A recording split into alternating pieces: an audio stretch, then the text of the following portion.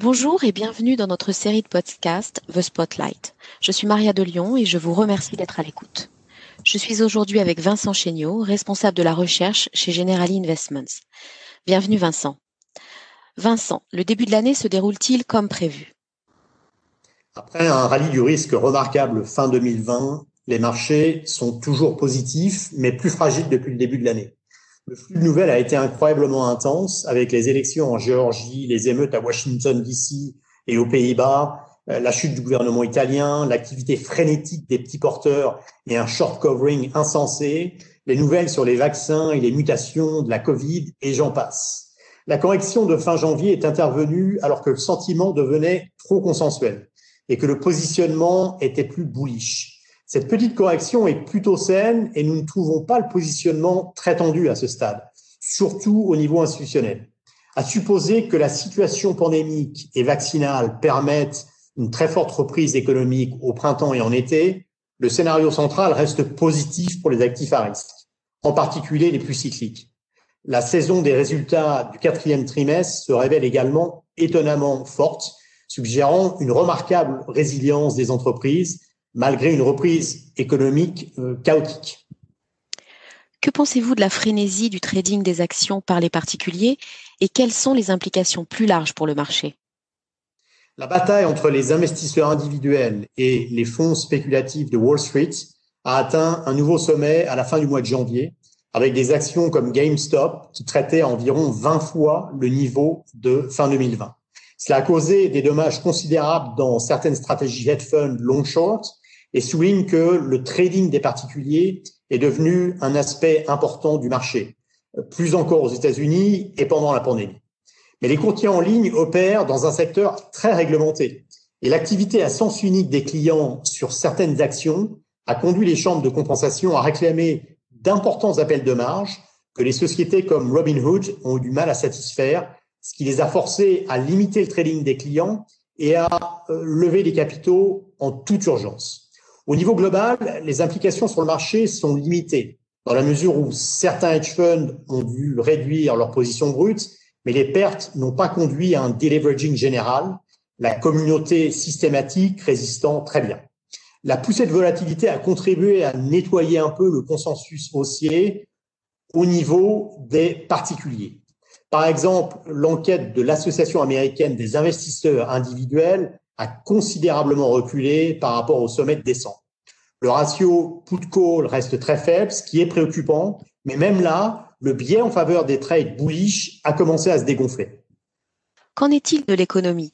La forte reprise de 2021 est-elle toujours d'actualité malgré les restrictions sociales en cours?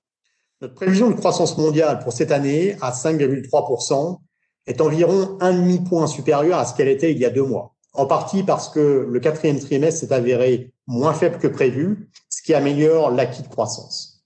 Mais cette révision globale intègre de fortes disparités géographiques.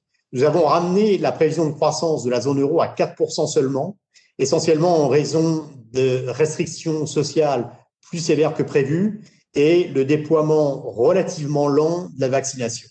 Mais nous avons révisé la croissance du PIB américain à plus de 6%, en partie parce que la petite vague bleue démocrate impliquera un autre stimulus budgétaire d'environ $1 milliard sans doute. Nous prévoyons une croissance en Chine à 7,8%, mais cela masque un ralentissement des gains trimestriels du PIB. Déjà, l'impulsion du crédit ralentit en Chine et les enquêtes commencent à montrer un tassement de l'activité. Cela ne devrait pas être un problème majeur pour l'économie mondiale si la normalisation sociale dans le monde occidental favorise un boom économique en été. Quels sont les risques majeurs selon vous et en quoi modifient-ils vos recommandations? À l'heure actuelle, le plus grand risque pour les marchés réside de loin dans les mutations virales en cours. Le variant britannique lui-même montre maintenant des signes de mutation supplémentaires et le risque est que celles-ci rendent les vaccins moins efficaces. Nous comprenons que le risque de mutation est plus grand pendant la période de faible immunité immédiatement après le premier vaccin. Il existe également des points d'interrogation sur l'immunité des personnes précédemment infectées face aux nouveaux variants. Toute mauvaise nouvelle concernant l'efficacité des vaccins et les chances d'atteindre une immunité de groupe par la vaccination pourraient être extrêmement troublantes pour un marché qui a déjà intégré une forte reprise cet été. Pour nous, c'est un risque, pas un scénario central, mais quelque chose qui mérite d'être surveillé de très près. Nous restons long risque, y compris les actions et le crédit, mais moins qu'il y a 2-3 mois. Le positionnement est certes moins préoccupant qu'il ne l'était fin 2020. Et le cas de Covid recule dans le monde occidental, mais le risque de mutation du virus est plus menaçant. Un autre risque cette année proviendra des rendements obligataires, qui, à un niveau aussi bas, sont le point d'ancrage des valorisations financières. Nous attendons à ce que toute hausse de rendement soit modérée, en partie parce que les banques centrales gardent le temple. Mais l'inflation va monter fortement, temporairement, des deux côtés de l'Atlantique d'ici l'été. Ensuite, une économie en plein boom cet été pourrait commencer à faire craindre un tapering de la Fed. Celui-ci ne viendra pas avant 2022, selon nous. Mais les investisseurs vont anticiper et cela pourrait bien créer des vagues au second semestre 2021. Nous aurons de nombreuses occasions de mettre à jour nos recommandations d'ici là. Merci de votre écoute et à bientôt. Merci Vincent pour ces analyses.